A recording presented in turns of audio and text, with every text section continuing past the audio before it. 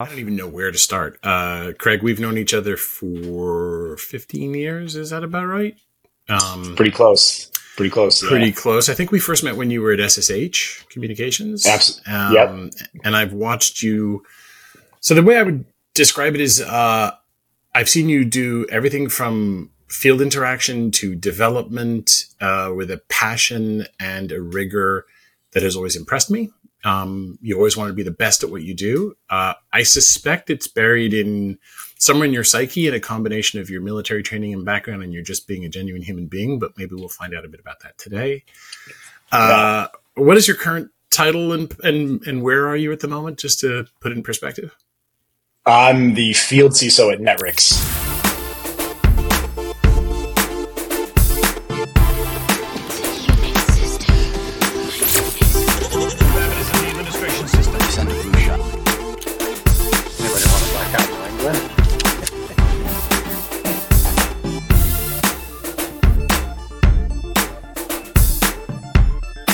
Welcome. It's good to have you here. Thanks, Sam. So, I have. I've worn a few hats, I guess, since we've started talking. Yeah, you were a CTO recently, I think, right? I was, yeah. I was the director of identity and access management at HP. Did a little bit as a CTO. Field CISO. Maybe changing that soon, so we'll see. Ooh, is this an announcement or is this a warning? No, just take it's a warning. No. Maybe just take a little bit of a bigger role in a growing company. So yeah, kind of one of the like you said, like I'm too impatient to sit back and wait for things to happen. I'm just like, oh, that needs to be done. I'll go do it. Just do it. Yeah. And the other thing is you're very direct with when you see value, when you don't see value, when you see substance or not, and that has always been something that I value hugely. So, yeah, it's good to have you on, man. Thanks. I appreciate it. This is great. I thought we might start off, Sam, talking a little bit about the Field CISO title, because I got... Because you're also a Field CISO. Yeah, I am also a Field CISO. But I got into a conversation on LinkedIn this morning, and Craig and I were talking about it just before you were able to jump on. Where someone had posted and said, "What does a Field CISO even do?" That's in summary. That's harsh. No, I don't think that it was meant to be harsh. I think they genuinely were like, "Why is there people with field in front of CISO? Like, why is that a combination?" I can give you my take on it, and then so let's be clear. First of all, that the biggest problem in security, I think, is the gap between security and the business. Most of us, as we got to be CISOs, we had to be the smartest cyber people in the room, like period. And so you go up, and then you hit the CISO rank. And guess what? That's not what the job's about, right? The real CISO job is in fact about lateral relationships, and it's about speaking to the business. And you turn up and you go, "Hi, I'm Mr. or Mrs. Risk." And it turns out that's actually, there are other people that do that too. There's legal, there's operations, there's finance, and they speak a completely different risk language. And so while we train everyone, hey, you're the voice of risk, it's actually not entirely right.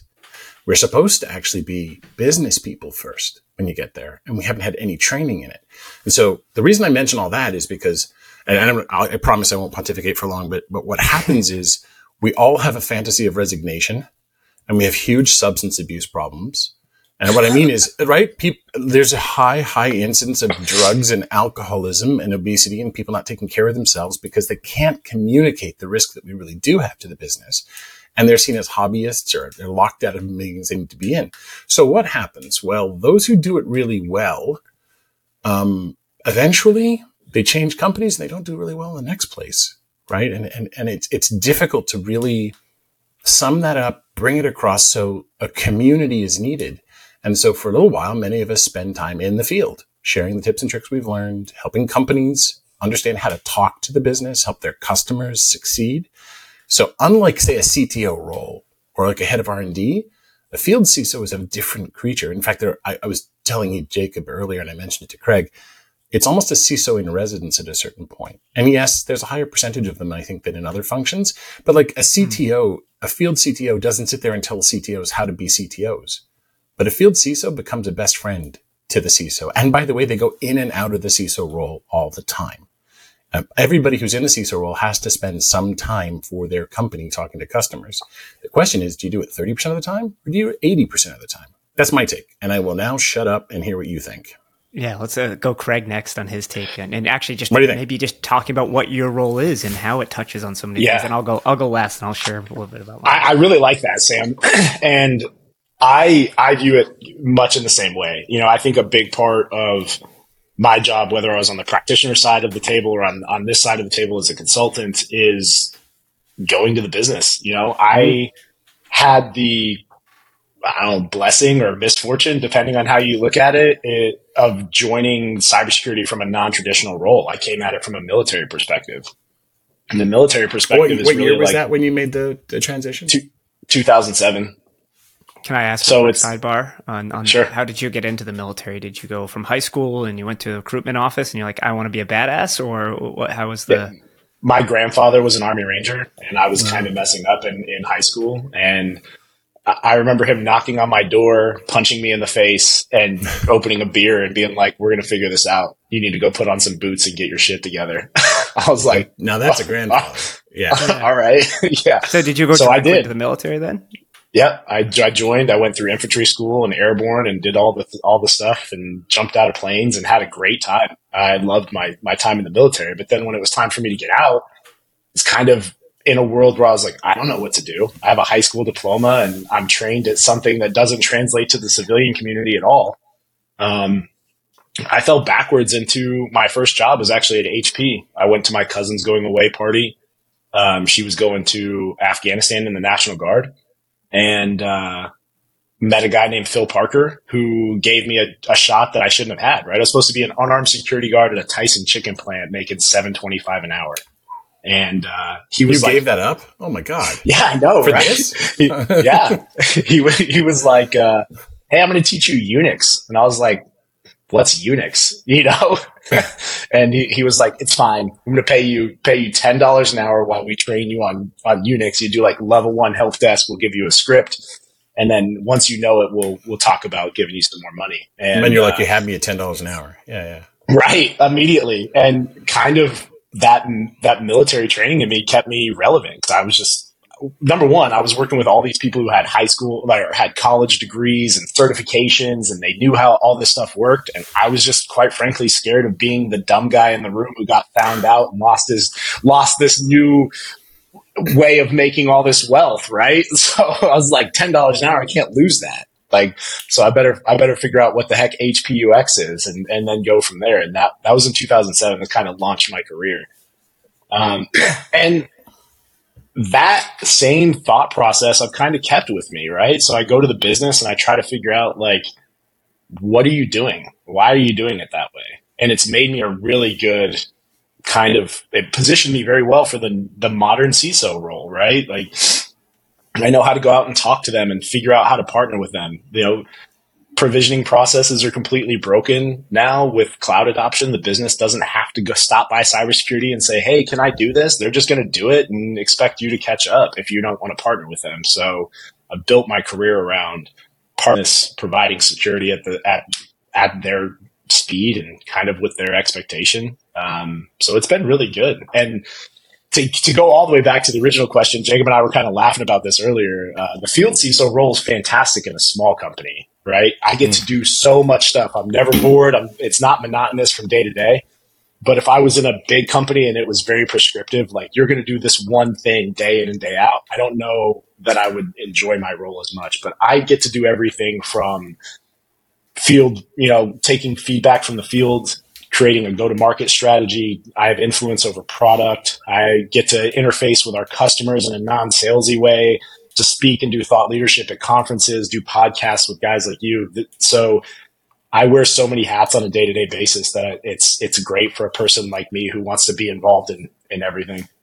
I think that's a fantastic way to think about the field CISO role, at least the way I think about it too. At the end of the day, my job's to make the business go. And that means helping ensure customers are comfortable with our internal security. It means help get revenue. It means help build products. It means make sure we are the most secure company, because when customers come to us, they expect their vendors to be the most secure. And typically for me, we're the one of 3 vendors that might have access to a few critical bits of data. So Yeah, Craig, that's a really good summary. Like it's you become the security whisperer in your organization. And the cool thing about being a small company in general, and I had this at Cybereason, was you don't wear one hat, right? Like you get to try different things.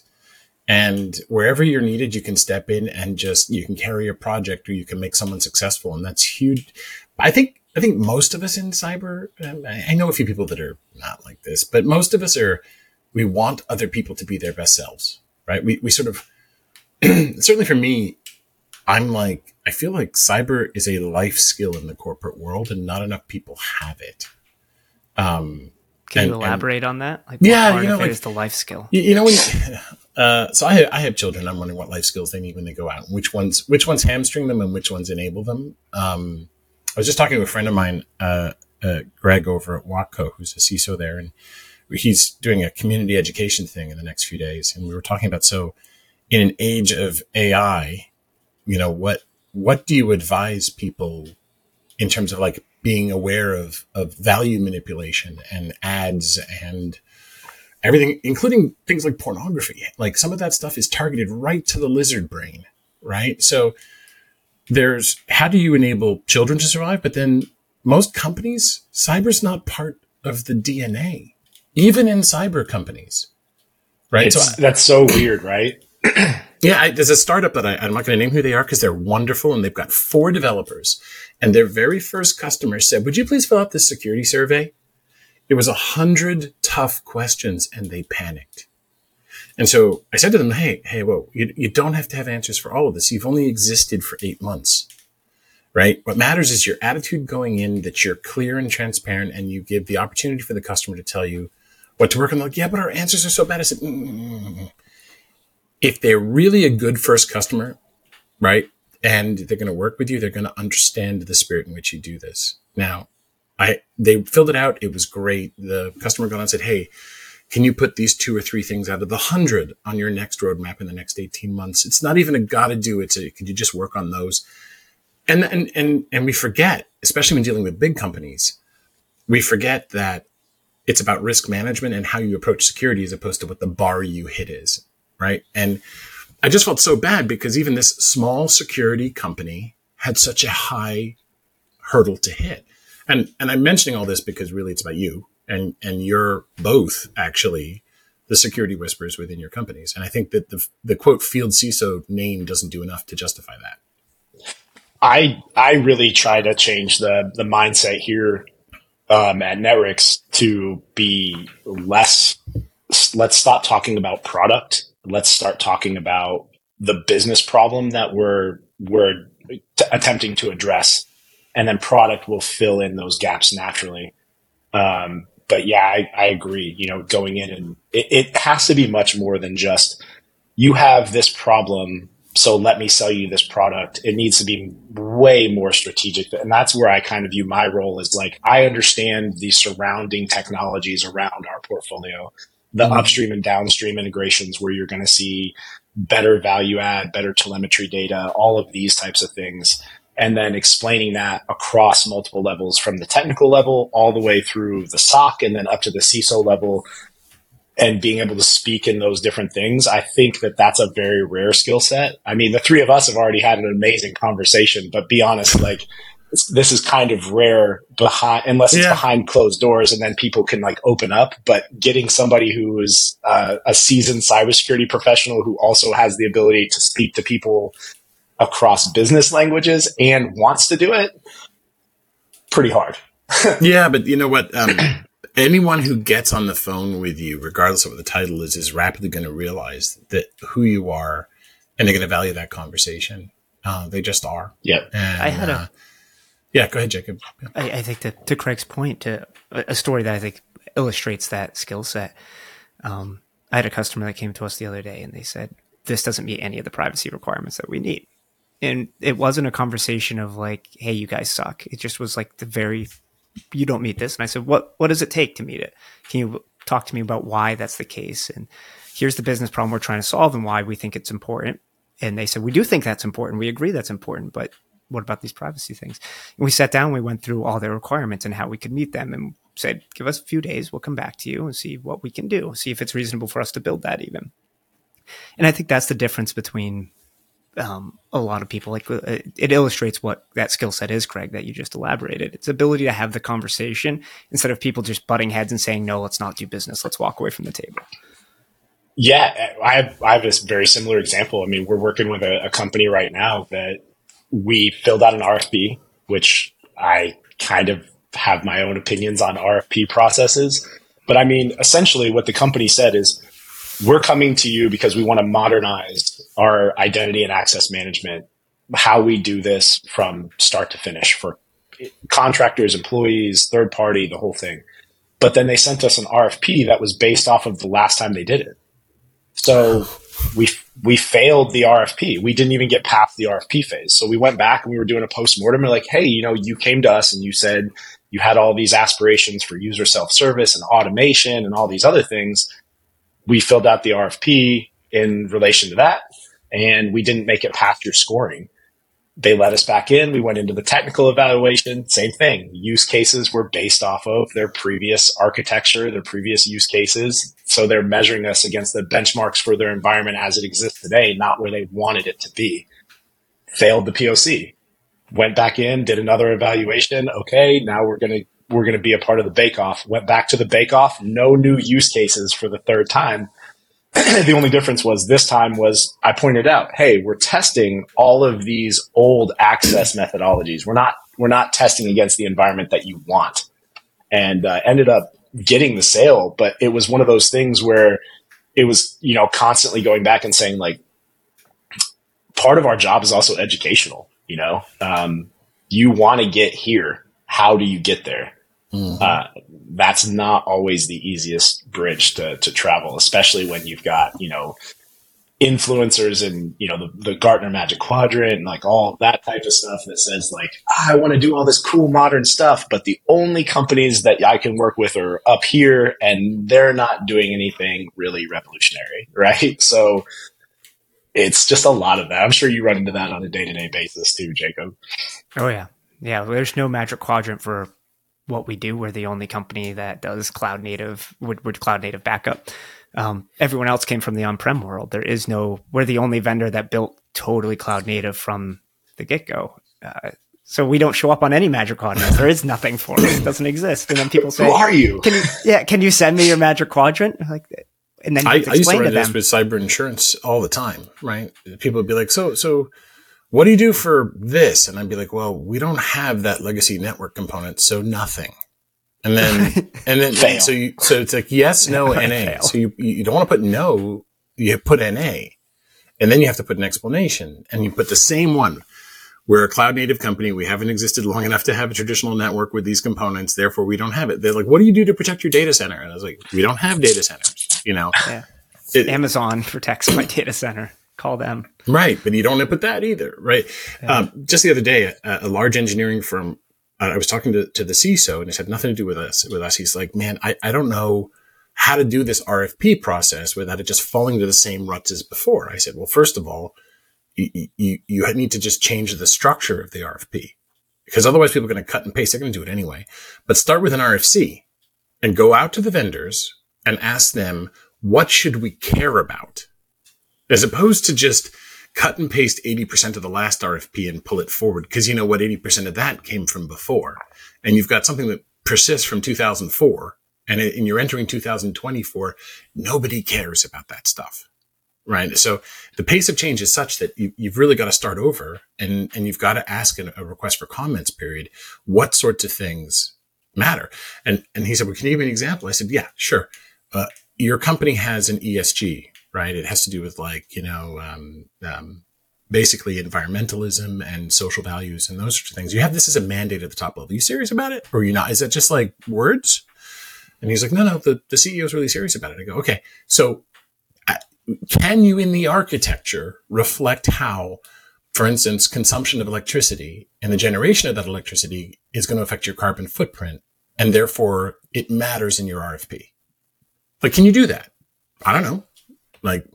And will any vendors bother to even tell you that?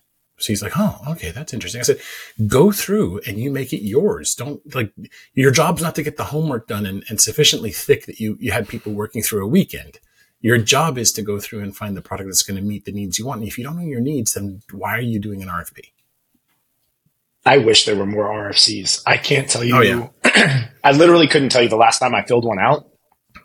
A lot of RFPs, a lot of value prop type stuff where it's basically like, come in and show us that there's an issue, but not a lot of RFPs. And I agree with you too. I don't think company culture and all of that stuff takes a lot of precedent, as much precedent as it should in the buying process. It's a lot of things that end up shelfware just don't get deployed at all because you're like, didn't think about where the company was trying to go and you bought something that just doesn't fit, right? Yeah. I mean, heck, if you just did posters and you just did a few t-shirts, fine. But if you're serious about this, and the funny thing is, literally a week later, I got a call from some field folks and they said, we've got an RFC and we're not entirely sure what we should do with it. And I was like, all right. So I actually, over Labor Day, I wrote an RFC response just because, I'm sitting around with the kids. Because it's Labor Day weekend. That's what everyone does for fun on Labor Day weekend. I have no life. Yeah. I wonder if part of it's driven from, I think a lot of security people won't admit this, and it might not be conscious either for a lot of security leaders, that the fear of getting fired or not doing your job well is so strong that you're like, I have to have the Gartner Magic Quadrant checkbox of acronyms. And so you just issue RFPs trying to get the best list of acronyms put in your business because you genuinely think you're doing the right thing. And I'm not trying to criticize people unjustly because I don't think it's always a conscious choice when people do these things. They're following what the market's doing, or they're following what they see other peers doing, or they think it's right. But do you guys agree with that statement? No, I think the other maybe untold truth in that whole thing is how many companies actually write their own RFPs versus going to a third party and say, hey, you're going to roll this out for us anyway, so you write the RFP, which is almost always heavily influenced consciously or subconsciously about how they're getting spiffed, what products they're getting told to push that month, all of that type of stuff. There's certainly a lot of bias in that. And that's why I say, I have my own issues with the RFP process because everything is weighted, but it's weighted in a way that you want it to go, right? So you're like, I think the marble's probably going to roll to the right. So I'm just going to lean the table just a little to the right. Yeah, there's definitely there's almost some cultural grooming that happens. And I hate that word, but we train people through, I don't know how many layers. And by the time they get to the upper layers where they're making decisions about this stuff, it's very much an artificial jargon that's being thrown around and used. And it's very industry specific. And you notice it when you finally get to another company and you're like, whoa, different industry, different vertical. What is this language? It takes a while just to adapt to that. And then you realize most of it's not direct. Most of it doesn't matter. But it's very hard to both survive in an environment, learn the language, and then still be direct and to the point and do what matters. Yeah. All that matters is outcome. Well, you had to deal with this in the military, Craig. I mean, isn't that the ultimate home of acronyms? Isn't that? Yeah. I mean, listen, we joked about this. I joked about this at HP when I started there because I was like, the only place where I've heard more acronyms was the military. But we literally, one of the first things that I did at HP was we created a cyber dictionary because we had so many acronyms that it was like, we'd hire somebody and be like, hey, 6 months from now, you'll understand what we're talking about. But, Oh, yeah. So I literally made people stop and I was like, hey, can you tell me what that means? And it was kind of funny because they could tell me what function it served, but they couldn't tell me what the acronym actually meant. That's right. So I was like, awesome. You can't use that until you can tell me what it means. And if you can tell me what it means, then you can use the acronym. I used to use it early on in my technology career, did the same thing around scripting. I was like, oh yeah, feel free to write scripts, use the scripts that are out there, as long as you can tell me what they do. But if you can't tell me what that script does, you're not allowed to use it. Because too many times, it's going to get worse. It's going to get worse. I know. I know. I see the AI thoughts in Sam's eyes. There it is. Yeah, leaky abstraction. What? No. It's that's happening. These become functional blocks in our thinking, and then we toss them around and get lazy. Yeah, it's terrible. Craig, what in the military? What other, I would say, lessons did you take from a more physical warfare to the non-traditional warfare. Yeah, how do you beat up the CIO is where you're going, right? No, I'm kidding. How do you kidnap the CIO? No, Man, I'll tell you what, one of the things that I tell people, I talk about this a lot. We have this really great career field that we're a part of. And if you go to college, that's amazing. If you don't go to college, but you know what the hell you're talking about, that's also just as amazing. Like, I've worked with people who have doctorates who are incredible, and I've worked with people who didn't graduate high school who are just as incredible, right?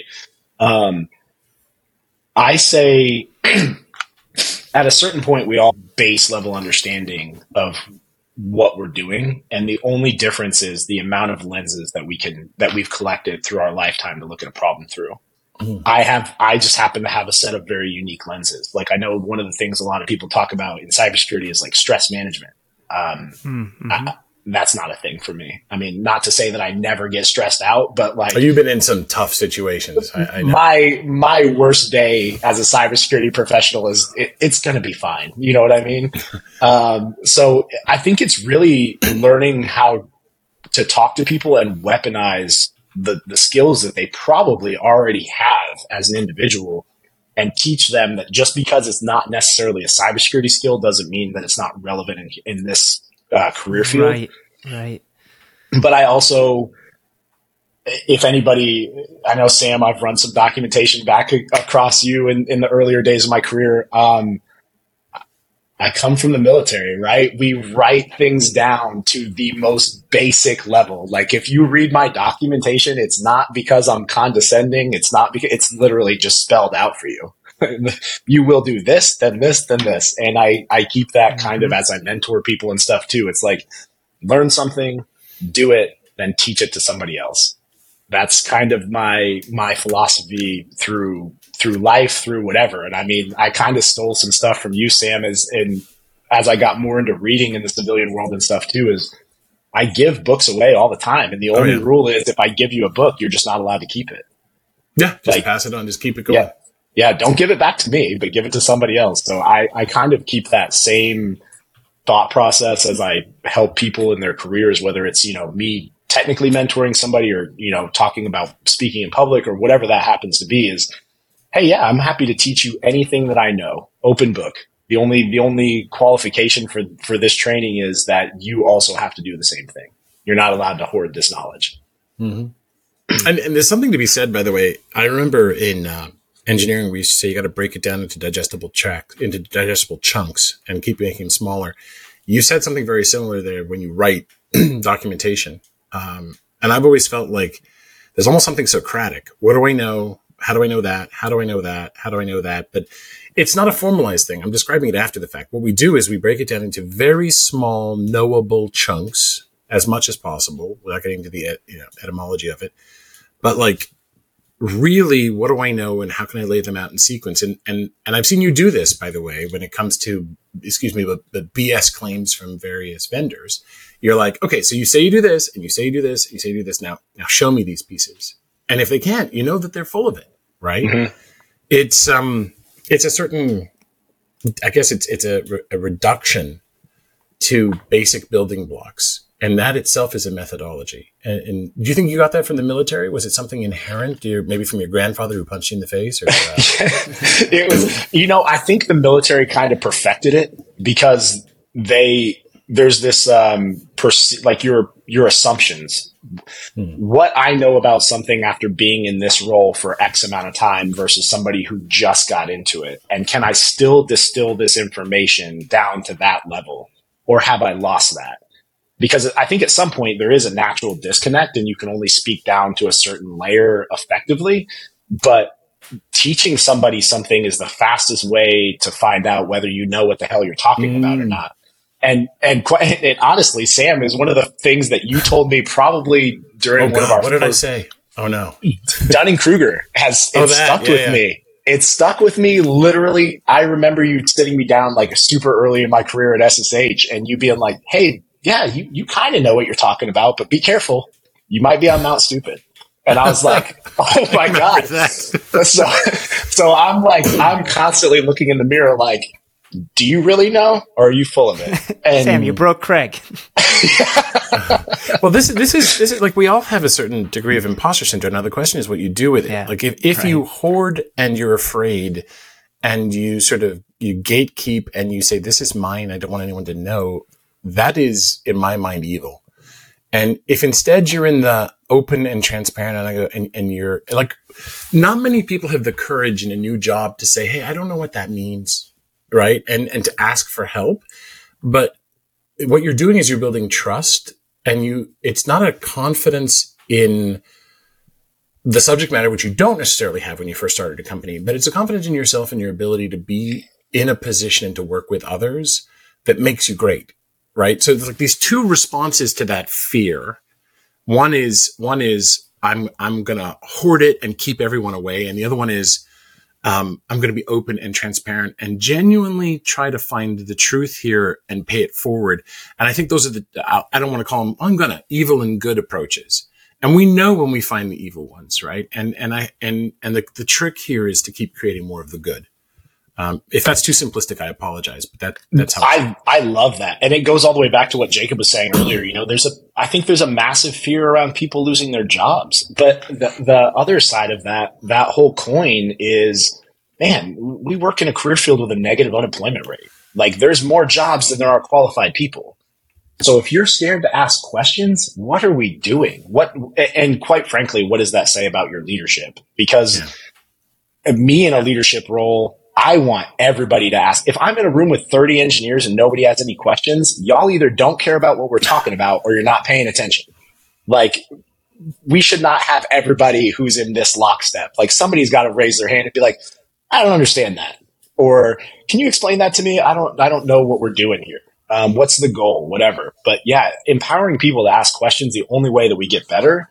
But it's kind of also, I think it maybe is a character flaw or character trait of the people that are attracted to our organization, is like, we're all kind of, not all of us, but the vast majority of us are kind of loners who are totally comfortable working in a room by ourselves. Yeah, a little damaged. Yeah. It's a little bit of that. But then, you know, we also, then all of a sudden somebody comes and they're like, collaborate. And you're like, why? I got it. So it is a change. It's a change in across the board, but man, I've seen that work though. When you get a group of people who are not scared of losing their job, who are comfortable asking questions, the amount of change that you can create in that environment is just insane. Yeah, it's so true. It's so true. So we have to switch gears a little bit. We've talked about work context, and I know you're wearing a rugby shirt right there. So Rugby World Cup's coming up, and I know we talked a teensy bit about it, but are you excited about that? And oh man, yeah, Saturday, right? Got the first match, All Blacks in France. Yep.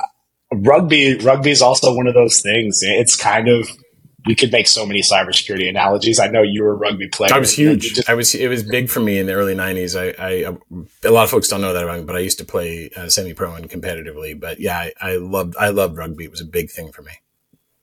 It's kind of the same thing, right? It's a lot of strategy. Sometimes it can just seem like you're kind of beating your head against a wall, and then all of a sudden, boom, and you're like, I didn't even see that coming. But cybersecurity is the same way. And that's kind of talking about our roles as field CISOs and stuff like that. It's the same thing, you know, taking a step back, looking at what a company is doing, finding a strategy kind of in that chaos and then starting to execute it. And a lot of people won't really even see it. It just looks like we're still pounding the ball down the pitch. And then all of a sudden it's out the back and it's try time. Right. So, but yeah, that's, rugby is that beautiful game of chaos that my dad used to call it a thug sport for gentlemen, and he used to call it soccer a gentleman's sport for thugs. And no offense to any football that is the most players. Accurate analogy that I may have ever heard about both those sports. I've never heard true. That's fantastic. Yeah. But I have to say, so I played soccer as a kid and loved the game, and I played hockey and I played a bunch of other sports, and there's like this bubble around you when you play most sports, right? There's like, I'm here and I got my personal space, and there's occasionally somebody comes into it, especially in like American football where there's a lot of sprint and sudden impact. But I was a forward in rugby, right? So I used to play loose head prop, and I played 8-man. And so for those of you who don't know, that's that pack of people running around chasing the ball very, very closely and getting in the scrum. That's the thugs. But the thing is, you're so close. You're in each other's personal space, holding on to each other, pushing. You feel closer to those people after about 5 minutes of play than I felt in and than I ever felt in some cases, but in a certain whole season of other sports. There's everybody pushes and struggles in the same direction inside each other's personal space. Craig, I don't know if that resonates with you, but it's like nothing else. I played in the pack too. I played in the backs a couple of games, but the pack. They're a little loosey goosey and artsy fartsy, but that's okay. That sounds like where they put me then. Absolutely my favorite, right? And exactly like in football, I played on defense. So if I got the ball, something went wrong, and then they were like, rugby, you're on the pitch all the time. Football, everybody's on the pitch. Everyone's playing. Or? Yeah, American football. Yeah, American football. But yeah, rugby is just, and it's also weird the amount of like highly educated or like doctors, lawyers, cybersecurity professionals, like all the way down to like blue collar. Like you're going to meet people from all walks of life playing rugby, and they all have the exact same respect, right? It's kind of the same. There's one referee on the pitch at a time, and they're controlling 30 large individuals who, and all of them respect the ref with complete authority, right? There's no arguing. Look how few substitutions there are. There's none of this like take a dive, roll around moaning on the ground. That doesn't happen, right? Because you get it. Like honestly, you only go off if you have to be dragged off, right? This is the thing. It's amazing. Yeah, go ahead. You're gonna say. Do you know about this? So in 15s rugby, you can only dress 23 people. Is that right? 23 people. So if you're on the pitch and you go off, you're done. That's it for the day. You can't go back. Come back. Right. So you only have 8 substitutions. So that's where I kind of get this camaraderie aspect. When I first played, it was 2. Oh, it was 2. Right. Yeah. So it was because I played the old rugby union versus rugby league, and you couldn't make money playing in those days. Like that's why it was semi-pro. There was no pro back then. Well, that's different now. And, it was, so I said it was a thug sport for gentlemen, and that's unfair to the women out there because, we used to say, by the way, there's a position for every body type in rugby, and there really truly is. But, some of the most violent rugby I've ever seen is by 2 groups. One is pros. They just a whole different game, right? And the other is women. When I watch women play, it is just a different game.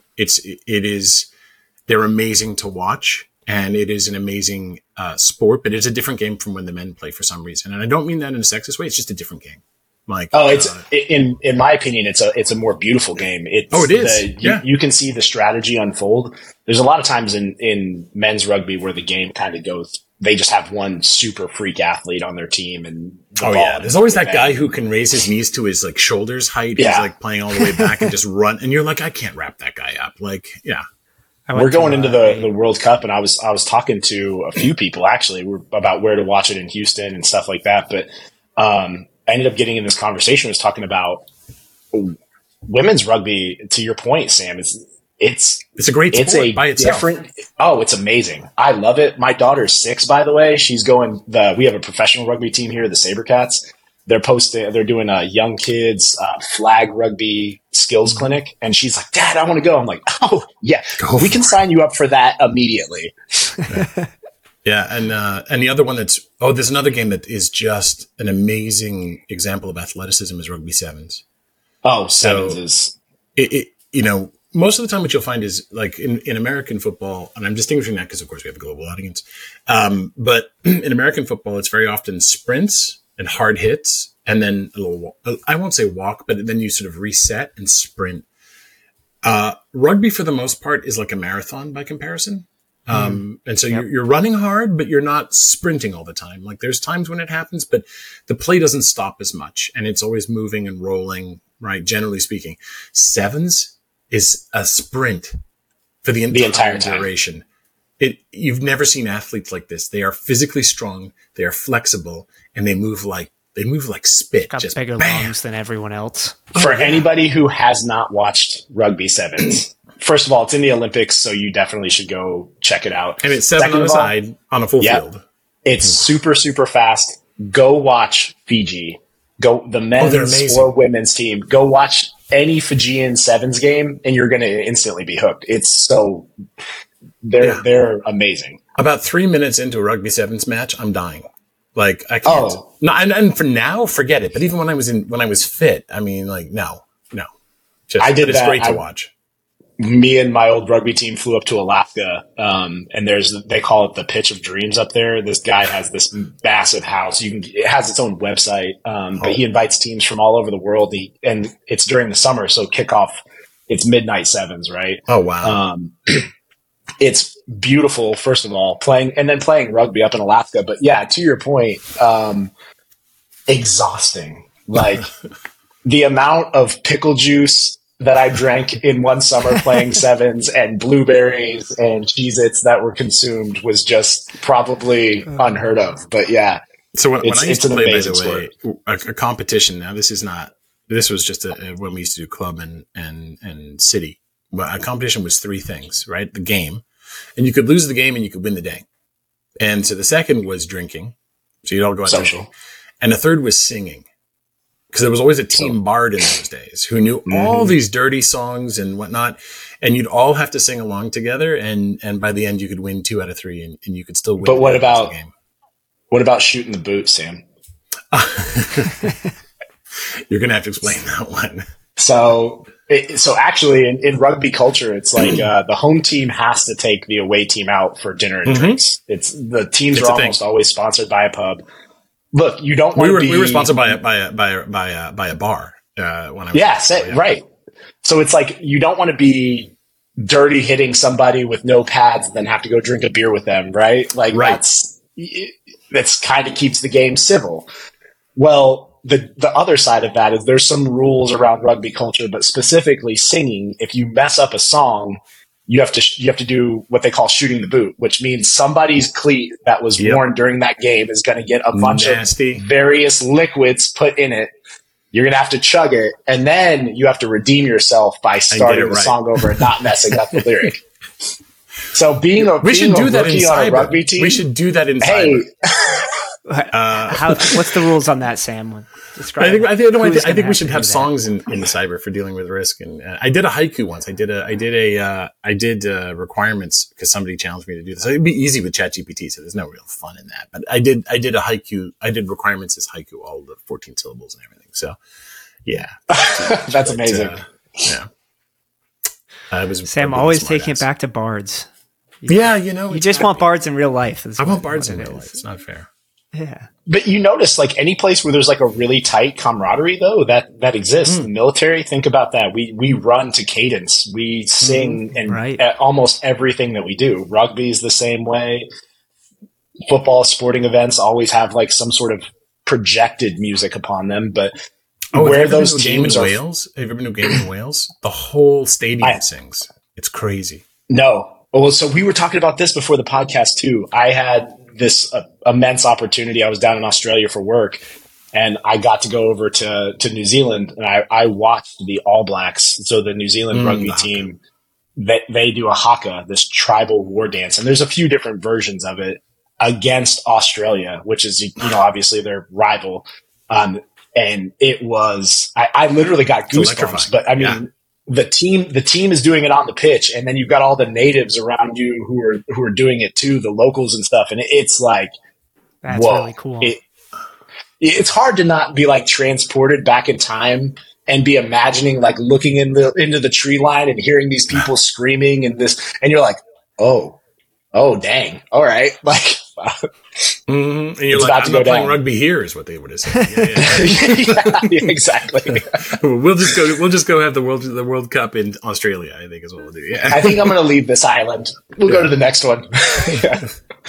Yeah. But it's such an amazing sport, and bards underrated, right? I mean, gotta have them.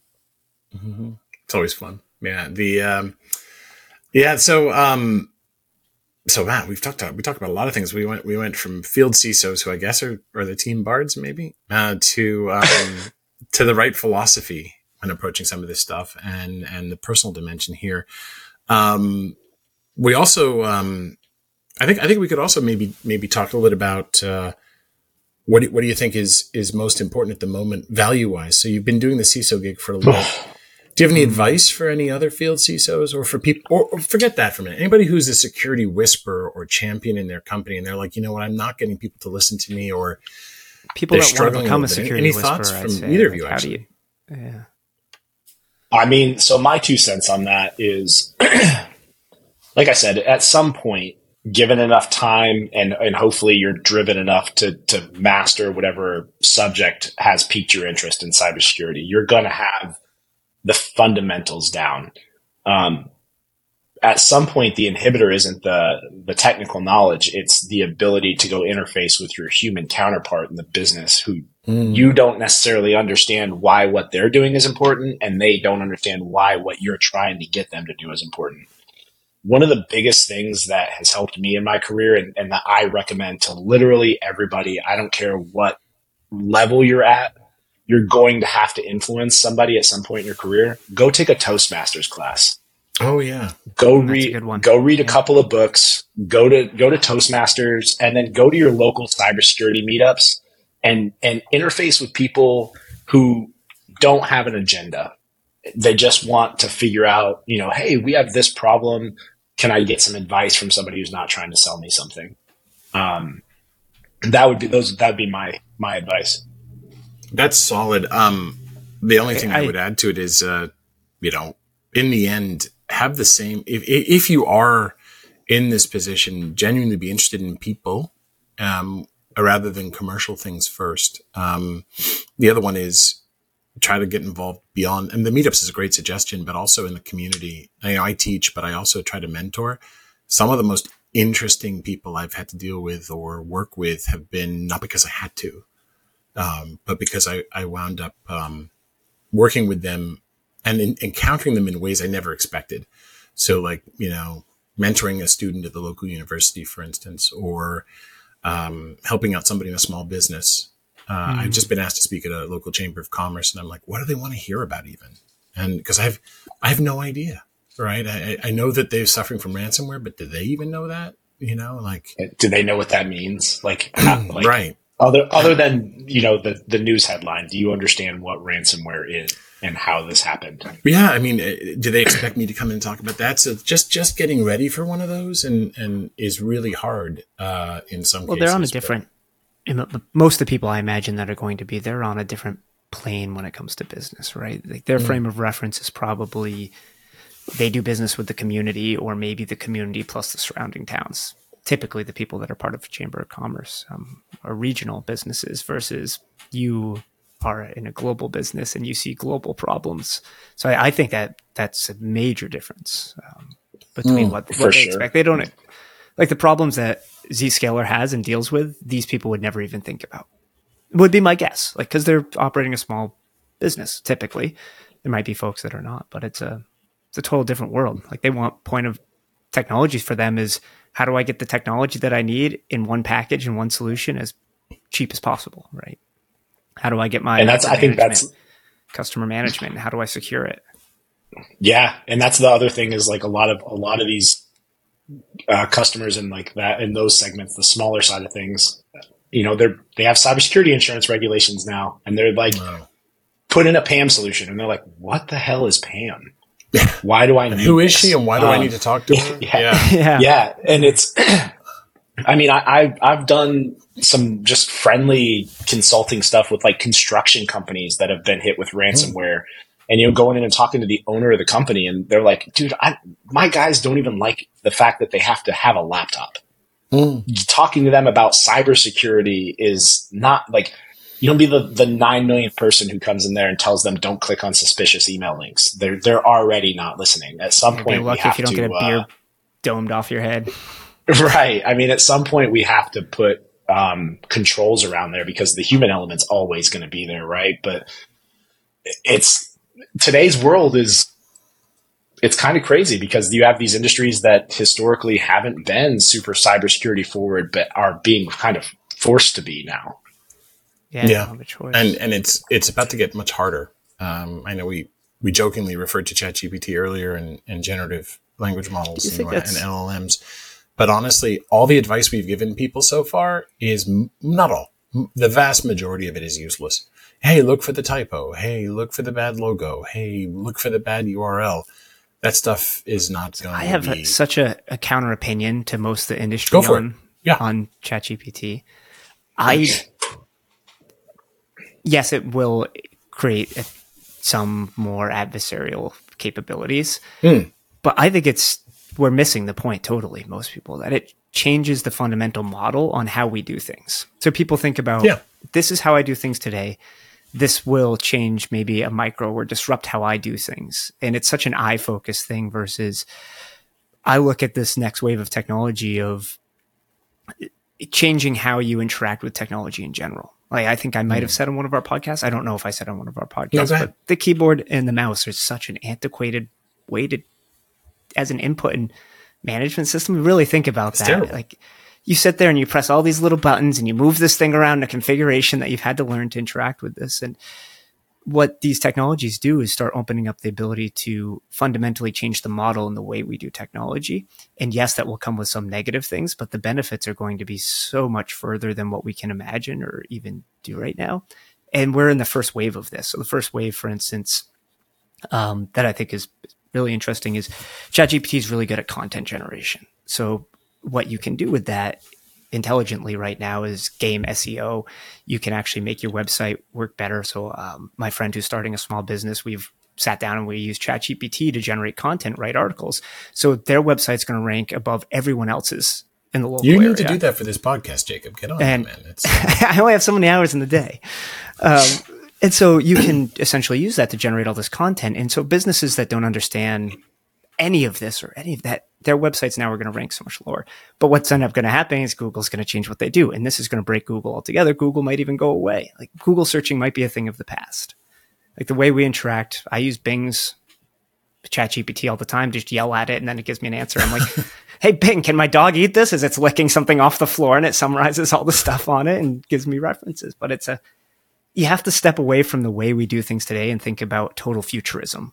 You have to have a futurist mindset when looking at this stuff and not be thinking about how it just impacts little tactical, but my job's going to be harder or attackers can do things like, who cares? That's not what this is about. Yeah, I imagine a world where... Go ahead, Craig. Oh, no. I was just going to say, I was like, I really like that. Me too. And that's something that I try to instill in like the CISOs and stuff that I'm talking, especially like there's certain organizations that are more resistant or certain verticals that are more resistant to change. And that seems to be the traffic cop. You have to get my stamp of approval before you put anything in production, right? Instead of being more of that business enablement. I think you're right, Jacob. I think it's, you're going to evolve or kind of go away. Right. Precisely. So, as a thought experiment here, years ago, the University of Chicago did this encephalogram stuff, right? Where they were literally looking at the visual cortex in the brain and parts of the brain, and they were correlating it with machine learning to images so they could effectively do mind reading, and that's actually got more advanced. So imagine you do away with the keyboard and the mouse, as you called it, Jacob, right? And you start to have a direct machine to brain interface. Neuromancer, William Gibson, thought it would take a plug, but I don't think it will, right? And I know that Elon Musk is working on a direct one, but Neuralink, I think it's called. But let's put that to one side. Imagine you in a world where it can be directly interfaced with. So think of high bandwidth, direct to brain, multi-channel connection, and you're now interacting. So now it's difficult enough to tell when intellectual contamination happens when you work on something with someone. So what if two brains are working on something and interacting with all this technology? First of all, whose idea is whose? That's tough. And we have to get the privacy right and the security right with your whole brain potentially open. Now imagine what it's like if you disconnect someone. So is it a fundamental human right to be connected to something that throughout no point in our species history we've been connected to? Because your whole way of operating is going to change when you start to interface that way. And then someone's going to work that way and live that way and love that way. And they're going to, what's me versus someone else? And then, hey, you're going to prison and you don't have the right to do that anymore. Well, what about crime? I mean, that's there we go. Very interesting. That's very, very interesting. It reminds me of, have you ever, I know you have, Sam, have you ever read like the Ready Player One, Ready Player Two books? I haven't read the second one. I read the first one. Yeah. Okay. I boycotted the second one forever because I was like, this is obviously just a scheme to get more money. Right. But the second book was actually pretty good. So I highly recommend it. I just finished the book I was reading yesterday. I'll add that to my queue. So I love Ready Player One. My wife read it too. Loved it. I read the same year I read The Martian. They were both Player Two, that year. Read it. I didn't too. Read Ready Player Two. It's a very interesting way that they continue the story, and it kind of touches on this what you were talking about. I won't spoil it too much, but essentially the thing is like you're in their metaverse, right? And all of a sudden there's a piece of malware or something happens to it fries your neural link, the wetware, and it won't let you out of the game, but your body is fatiguing. And your body is going to break down. Your brain can only handle a certain mode. Is like Sword Art Online style. Yeah, so check it out. It's really good. Neuromancer did that as well years ago. We're talking the 80s. It was talking about when you interface with the computer, there's programs that you fight with, essentially. They're called intrusion countermeasure enhancements, ICE. Some of it could fry your brain back and could kill you. But in this case, it's that notion of not being able to disconnect. Because I imagine I for one look forward to that. Right? Yeah. Well, and the concept is, what about like rogue AIs that can process faster than your brain can, that are inherently stronger than you, faster, smarter, whatever. So yeah, read it and let me know what you think. But in that same or take thing, over your body. Yeah. Essentially, that's what's happening. Right? Don't spoiler alert. Spoiler alert. Not. You're good. Read you put a spoiler alert up when people. I don't think it's that much of a spoiler alert, but I think this is the note we should. The other side of it is my daughter. I mean, my daughter started kindergarten this year, right? So I'm taking her into a classroom, and it was amazing. And it was amazing until it wasn't, right? Like her teacher's like been a teacher for 34 years or something like that. And she's like telling me like, I've been teaching and I love kids and I've been doing it this way for 34 years. And I kind of sat back and like, there was that part of me that felt comforted as a parent that I was like, oh man, my kid's in safe hands, right? This person clearly knows what they're doing. And then there was the other part of me that was like, 1988. Yeah. I was like, damn, 34 years and you haven't changed anything? I don't know if that's the best. Like, shouldn't we be refining our educational procedures like year over year? I mean, there's iPads and technology now. Are you still teaching like cursive and abacus? Like, what's going on? Like, I've got a speak and spell in the back of the room. It's great. there's a TI-99 back there. Yeah. You know what I mean, though? It's kind of a crazy thing because even now, like Isabella, one of the electives that I got to sign her up for was kids in coding. And I'm like, she's 6 years old and learning how to code Minecraft and Roblox games. Yeah, me too. I mean, that's the future, right? That's where they're going. My son's been begging me to do that. He's 7. Yeah, he wants to do the exact same thing. I recommend it, man. I mean, she's only been doing it for a week, but I mean, so far it's pretty cool. They grow up so fast, don't they? Oh man. Nuts. Yeah. All right. Anything else, Jacob, you think we should be bringing up? Because we're right at the hour mark. This is it. That's the Craig, was there anything that we didn't talk about you thought we should have dived into? I mean, I was kind of following you. I love the conversation, so I was just kind of following. Oh, yeah. I mean, I could talk to you forever here. I think we could talk about AI. I'd love to hear more about your military experience. There's so much we could do. But yeah. The AI stuff is kind of, I guess the only thing that scares me about ChatGPT really isn't the adversarial stuff. It's really just the inherent flaws in machine learning and stuff like that. These things are being programmed, so they have implicit bias, right? Where's the bias come from? Who's programming these robots to make sure that we don't carry on these like cultural stereotypes and everything else, you know? So that's the stuff that worries me. And then we saw over COVID regardless of which side of that fence you fall on, how easy it was through media to manipulate. And you kind of fell in one of two camps. You weren't allowed to be in the middle anymore. It was like, you're either with us or you're against us. So if you have something like Get me started on that one. that's throwing everybody into, if I say, hey, write me a paper on the color orange, and then all of a sudden I have a difference of opinion on what the real shade of orange is, am I now the outlier, right? So, I mean, obviously you can extend that to a million different scenarios, but that's where my mind goes with that stuff. Isn't really like our adversaries are already going to be probably more well-equipped. They share information better than we do, like all of that type of stuff. So yeah, there's a million different things we probably could talk about. No, there's a ton there to unpack, just by itself. The whole, I'm just trying to think about what to pick on first with your shade of orange. I think we should save it for. Yeah, because you want me to save it for another one. The whole shade of orange thing. I was going to talk about how Italians people already say totally an hour is a large commitment. Right. Go farther. We talk about implicit bias in AI. And get eight people on here. so the bias thing, I do want to say one thing, which is after one of our recent podcasts, I have to just say this because I have to do justice here. Someone said, I don't know if I agree with you on something because I think thankfully. Yeah, no, this is good. But I said, like, go write it in the comments. Other people can like chime in too.